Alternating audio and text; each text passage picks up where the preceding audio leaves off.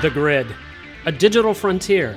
I pictured patriots as they moved throughout our country. Do they look like individuals or small business, where the rallies like church? I keep dreaming of a world I hope to one day see. And then, today, I got in. Hello, fellow Americans. This is Chris Coleman, your host with the Kingdom Patriot Group. Welcome to The Grid, where faith, politics, and commerce intersect. Prophecy on the Gridiron, from Super Bowl to Super Hope. Sean and I discuss this and more today on The Grid.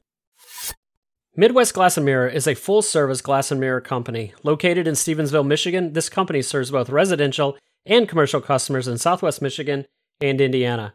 In business for over 30 years, they are the glass and mirror industry leader and are trusted by homeowners, property managers, and commercial clients. Their mission is to exceed your expectations by delivering top-notch professionalism, integrity, and craftsmanship. I know one of the partners personally, and I can assure you he is a man of faith, a patriot, and loves God and country. He's a great example of American small business success due to hard work and an expert craft. Call 269-428-4464 or visit MidwestGlass.com today and ask how they can help you. Again, that's MidwestGlass.com or call 269-428-4464. Be sure to mention that you're a Kingdom Patriot. In order to expand our audience to like-minded believers and patriots, you have to tell them about us. How do you do that? I'm so glad you asked. Right now, in this moment, hit that follow button on your podcast and give us a 5-star rating. Tell your friends and your neighbors about this community. Share any episode on your social media. If you feel compelled to share that photo of little Johnny who fell in a puddle, then surely sharing an episode of The Grid is just as easy. Help us today. Tell others about the Kingdom Patriot Group and this podcast, The Grid. What has been happening in the news this past week? Well, for starters, John Durham reported that CIA found data alleging Trump-Russia connection was not technically plausible and was, quote, user-created. You know, once you get past all the bombastic behavior, thin skin, sometimes childlike behavior, you at times find that Trump was absolutely right. And in this case, he claimed over and over that he was spied on. You know what? Turns out he was right. Private firms working with the Clinton campaign hooked up with researchers who had proprietary access to certain data. These firms then mined internet data from Trump Tower, from Trump's Manhattan apartment, both in 2016, and even it continued in the executive office of the president in 2017. This data was aggregated, and then the pieces that could be used to concoct a narrative were parsed and assembled and then delivered to federal law enforcement via the FBI and CIA, and what today is known as the Steele dossier. None of this comes to light if Attorney General Barr doesn't make a brilliant move by appointing John Durham as independent counsel looking for the source and origins of the Russia collusion fake news. By appointing Durham, it was assured that the investigation would continue no matter what, no matter who won or stole the 2020 presidential election. Turns out spying is okay if you're a Democrat and you don't like Trump. In other news, Elon Musk starts buying shares in Twitter. He accumulates 9.2% of the company, is going to become a board member. Then he's not a board member. Then he wants to buy the company, but now the poison pill abounds. What is the real story here? Do you remember Henry Ford's famous saying, "You can have any color you want as long as it's black"? Well, Elon Musk rightly recognizes that Twitter is nothing more than a progressive liberal social media platform that allows all posts, opinions, and tweets so long as they agree with you and approve. So he sets out to change it, and the best way to do that is to have a larger ownership in the company. Why did he not join the board after all? Well, because secretly the board said he could only be a board member if he agreed not to buy more than 15% of the shares of Twitter. And apparently that wasn't good enough for him because he has plans. In addition, I suspect there's also this idea of his fiduciary responsibility as a board member and having to look out for the best interest of the financial well-being of the company might end up conflicting with the need for free speech. So he declines. Now Twitter has enacted a poison pill that if Musk buys more than 15% of the shares of the company, a trigger will flood the market with additional shares that shareholders can buy at a discount. Well, everyone except for Musk, that is. He will not be allowed to buy at the discount. It's commonly known as a defense mechanism to prevent takeovers. Sometimes it's viewed actually as a sign of desperation and weakness. It won't prevent Musk from buying the company if he really wants it, but it certainly will make it more expensive to do so. Musk is currently offered $54 a share for the company, And he says that's his final offer, but he's also publicly stated that he has a plan B. In all of this, the left is going hysterical over the fact that a billionaire is trying to buy a social media company. Where were all of these freedom crusaders when Zuckerberg was making a fortune on Facebook and censoring conservative groups? Or what about Jeff Bezos buying the Washington Post? By the way, did you know Bezos and Amazon own, in addition to the Washington Post, MGM Studios, Twitch, Audible, Alexa, and IMDb?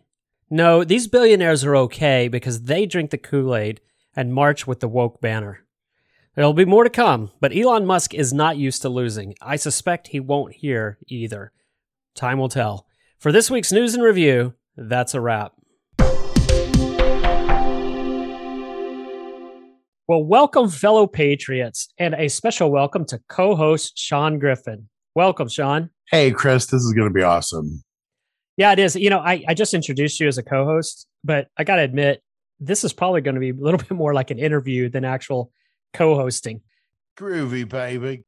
Before we get started, I feel like we need to set the stage. I know that we're going to be talking about a very specific prophecy today. But before we do that, I wanted to lay the stage by talking about 3 crazy biblical prophecies. Do I have a moment to share those? Dude, let's dive into it. All right, let's do so. So let's start with the first one, Jeremiah 19, verses 10 through 13. Then break the jar while those who go with you are watching, and say to them, this is what the Lord Almighty says, I will smash this nation and this city just as this potter's jar is smashed and cannot be repaired. They will bury the dead in Topheth until there is no more room. This is what I will do to this place and to those who live here, declares the Lord. I will make this city like Topheth. The houses in Jerusalem and those of the kings of Judah will be defiled like this place, Topheth. All the houses where they burned incense on the roofs to all the starry hosts and poured out drink offerings to other gods.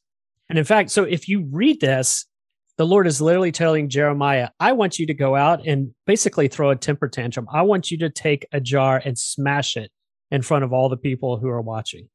I think that would get my attention if I saw somebody do that on the steps of the courthouse or down at City Hall. Would that be a little shocking to you? Yeah, I think it would be for sure. So let's go into the next one, Ezekiel 4, 12 through 13.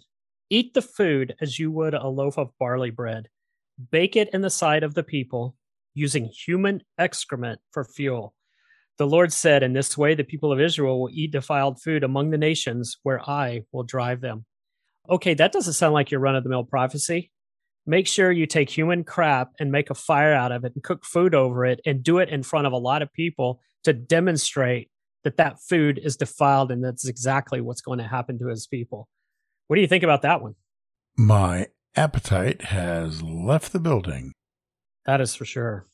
Let's dive into Isaiah 20, verses 3 through 4. Then the Lord said, just as my servant Isaiah has gone stripped and barefoot for 3 years, as a sign and portent against Egypt and Cush, so the king of Assyria will lead away stripped and barefoot the Egyptian captives and Cushite exiles, young and old, with buttocks bared to Egypt's shame. So the Lord literally is telling Isaiah, for 3 years, you're going to be walking around completely naked as a prophetic sign of what is going to happen to the Egyptians and the Cushite exiles. Now, I don't know about you, Sean. That's pretty weird. That's crazy, unless you live in Oregon, and then this kind of stuff probably happens every day. I share these because these are crazy prophetic words that the Lord has given, and I would imagine at the time that Jeremiah and Ezekiel and Isaiah were walking these out, that the people thought they were nuts. And the reason I share that is because, Sean, you have a prophecy to share today that you believe the Lord revealed to you. And what do you call that? Fully clothed and listening to God. Okay, that's good. I meant, what is the title that you call this prophecy? The Patriots win. The Patriots win. As I think you and I have referred to it when we've talked as the Patriot prophecy. Yes. And for our listeners, the reason I started off with this is because it's not for me to judge the validity of this prophecy. I think, time will tell that. I think you would say the same. I'm going to ask you about that in a little bit. But what I wanted to know, as crazy as some of these things may sound, there is evidence in the Bible that the Lord talked to his people in crazy ways. And that's why we started the show off demonstrating that, in fact, God does do that. So, when it comes to the Patriot prophecy, I have a couple questions about you before we jump in and actually hear what it is. Sure. Fire away. All right. Well, would you say that in the prophetic world, you've never made a mistake? No, I would not say that. Would you say that it's perfect, that you've heard No. perfectly every time? Hearing is one thing, delivering is another. Oh, that's Interpreting. interesting. Interpreting is also another. There are three elements. There's hearing, there's delivery, and there's interpretation. I appreciate that clarification. The reason I share that is because I don't think we're here on this show saying this is absolutely what's going to happen. There's no chance of mistake, even though I totally believe that the Lord has revealed this to you. The reason I want to share that is I really appreciate people who take the approach that say, this is what I think the Lord has shared. And time will tell how it plays out. In fact, time is probably not the only thing. When it comes to weighing a prophecy, Sean, how is it that you determine if it truly is from the Lord or not? Well, some real basics. First of all, scripture tells us anything of the spirit that we're supposed to test it. That's somewhere in Timothy. I've never been really good at addresses. John 3:16, I've got that one down. But essentially there are a number of ways, but there's three that are really, when it comes to weighing prophecy about future events. Okay, so we want to be more specific about that. We're talking about prophecy for future events. So for that, there's three in particular that really stand out. Scripture. Does the message, the core of the message, does it violate scripture? The second one is, does it glorify God? Whatever the message is, does it glorify God?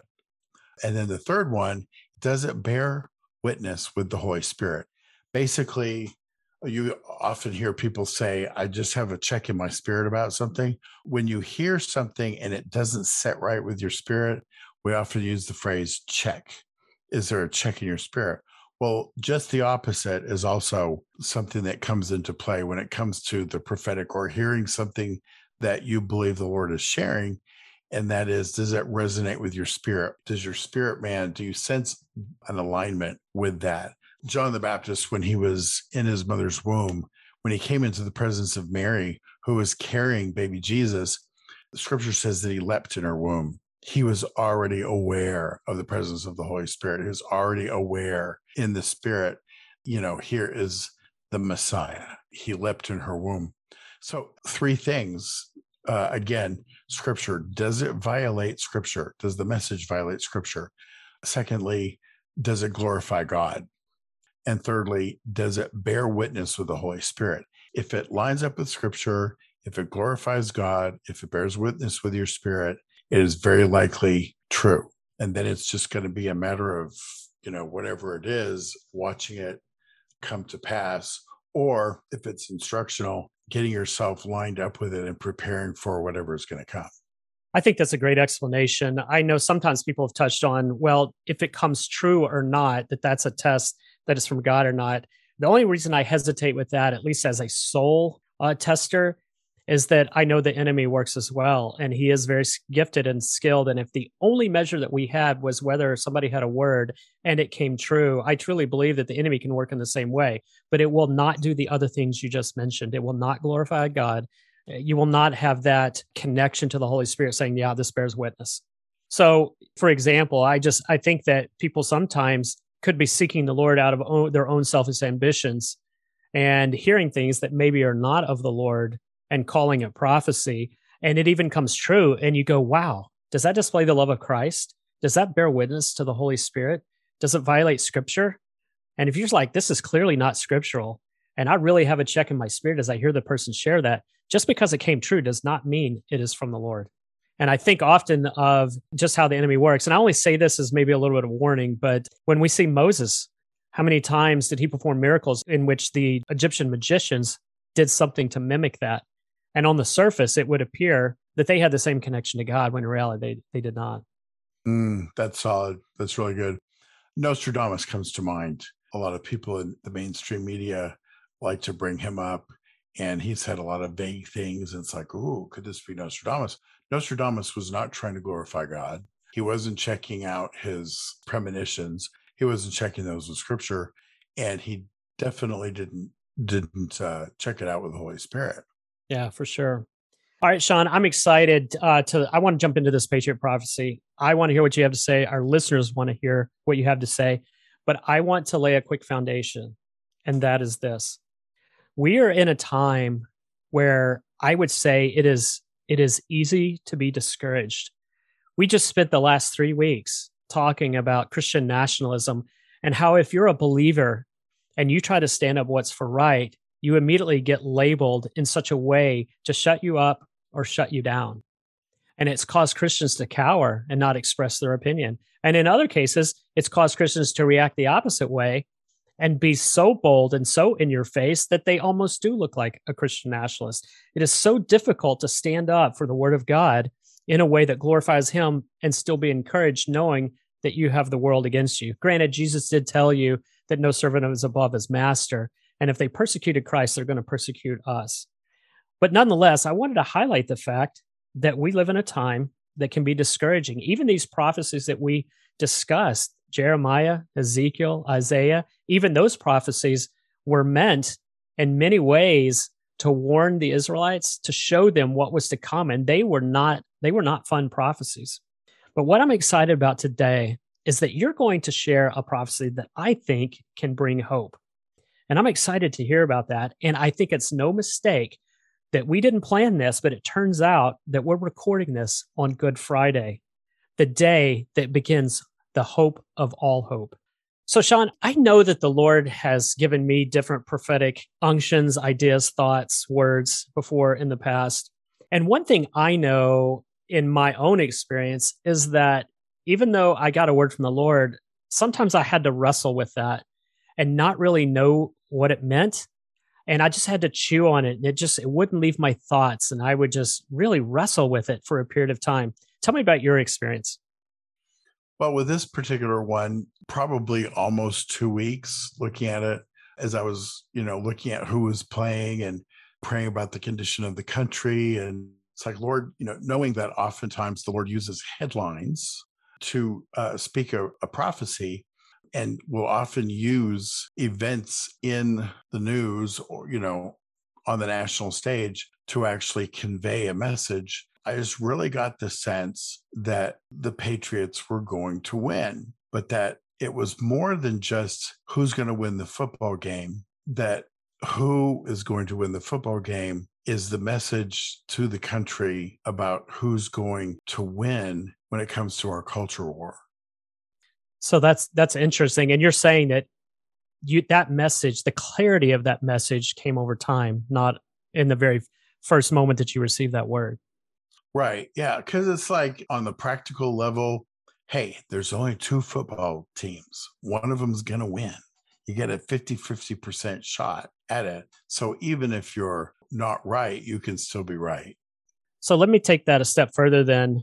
When you felt like you'd had the Lord, a word from the Lord regarding that the Patriots would win, you were relating it to the Patriots of the country, but it was still being used, if you will, the message of the Super Bowl. And the message you got was that the Patriots were going to absolutely dominate and blow out the Atlanta Falcons. Is that right?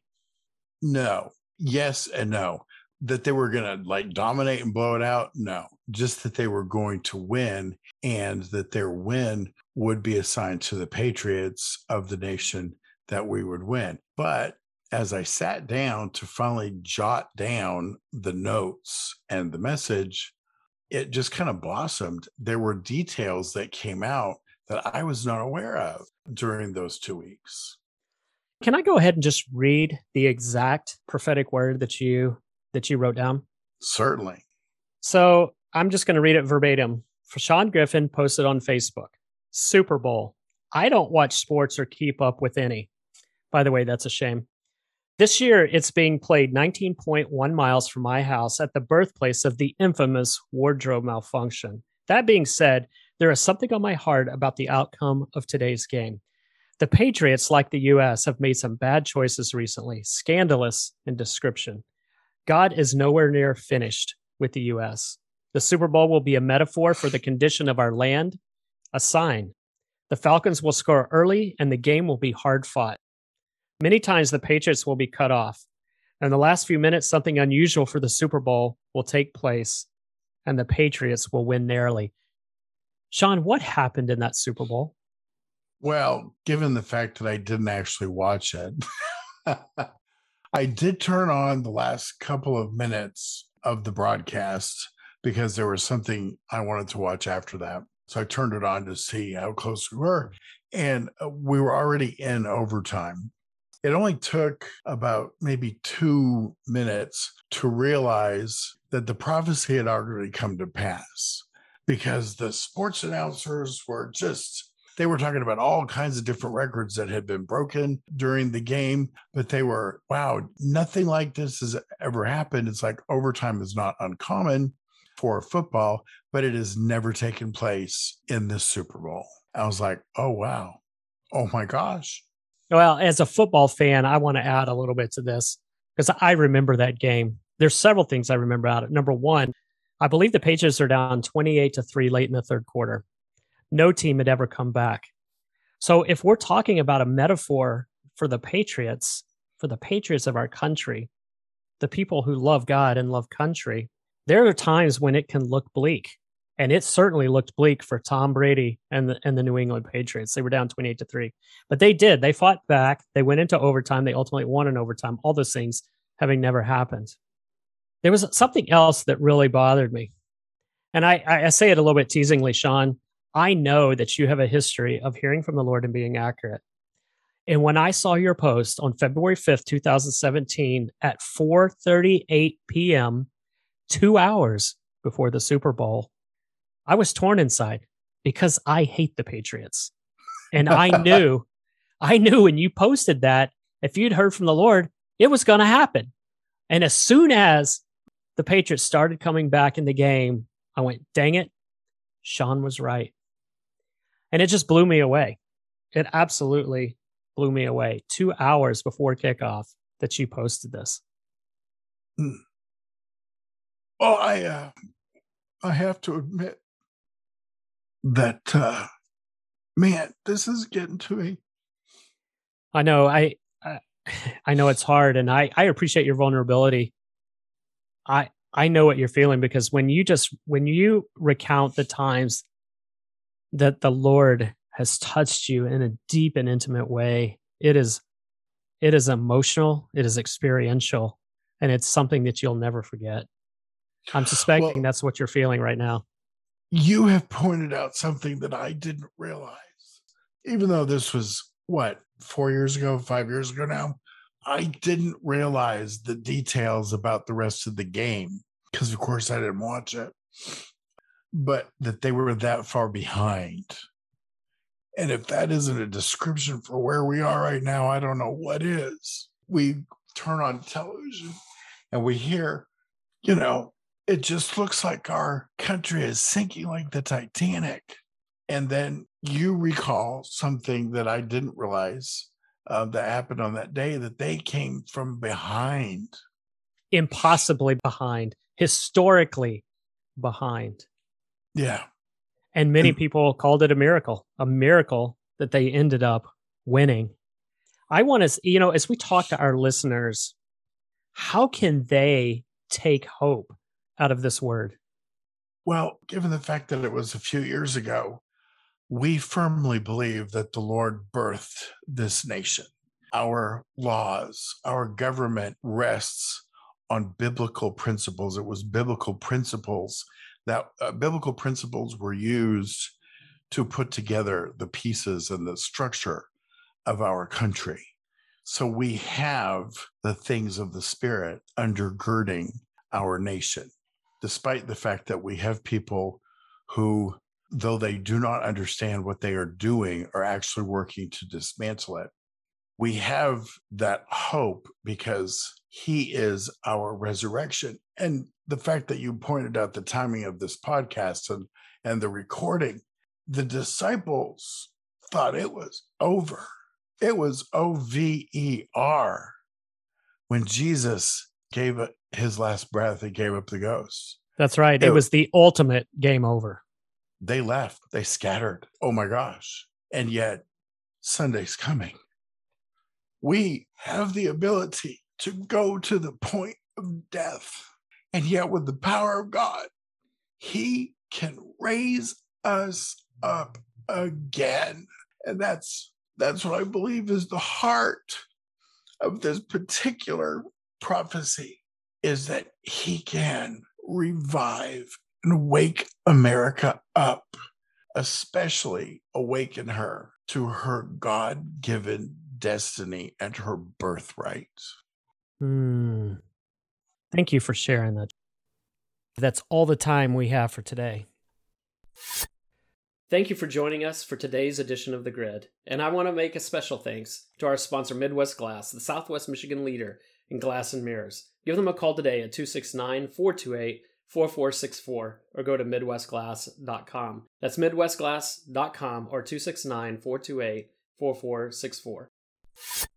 Don't forget to visit our website at kingdompatriot.us to join the movement of faith and freedom. That's kingdompatriot.us. Join today so that together we can make a difference. Your membership is appreciated, your input is valued, and your voice is needed. I'm Chris Coleman, and I am a Kingdom Patriot.